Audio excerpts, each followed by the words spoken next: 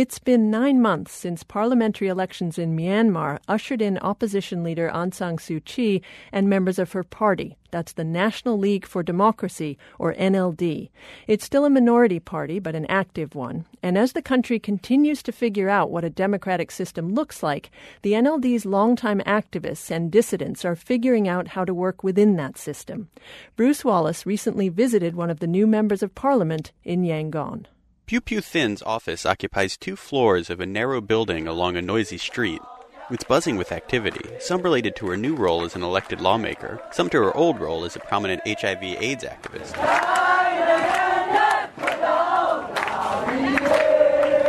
Her activism made getting out the vote easy. Supporters thronged campaign events, and she won handily in last April's elections. Her party, the NLD, now has 42 seats. They're a tiny but symbolically significant piece of the 664-seat parliament. Pew Pew Thin says she's glad to be there as her country starts to democratize, and she sees potential to get a lot done. But parliament moves slowly, and she sometimes feels like she's wasting time. One of the NLD's first legislative actions actually aimed to speed things up. When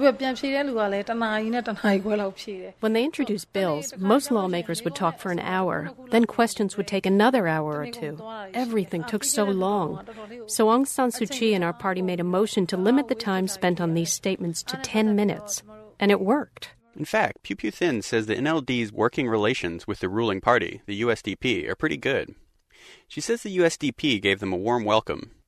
It's remarkable considering the USDP is an offshoot of the former military government that was NLD's main antagonist and oppressor for decades.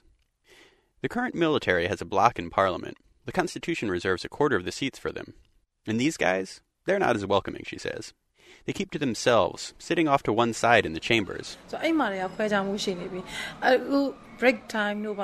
Even when we break for tea or lunch, most of the MPs will talk and socialize, but the military MPs go off to a separate part of the room and they don't talk to anyone. Still, she's upbeat about the progress her party has made in its short time in elected office. She points to efforts to upgrade some of Yangon's major institutions, including Yangon University and General Hospital. Soon, she hopes to move on her central concern, the country's woefully inadequate health system.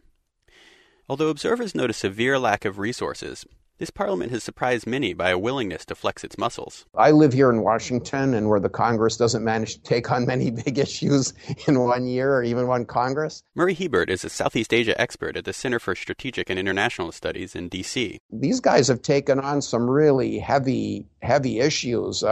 They're now looking at a mining law. They've taken on freedom of assembly. There's just an awful lot of issues, very complicated issues that they're taking on and getting done with reasonable speed, which I think is impressive. Before the next general election in 2015, the NLD and others are hoping to push through constitutional amendments that would loosen the military's grip on power. And these things, as Pew Pew Thin is learning, take time. For The World, I'm Bruce Wallace, Yangon.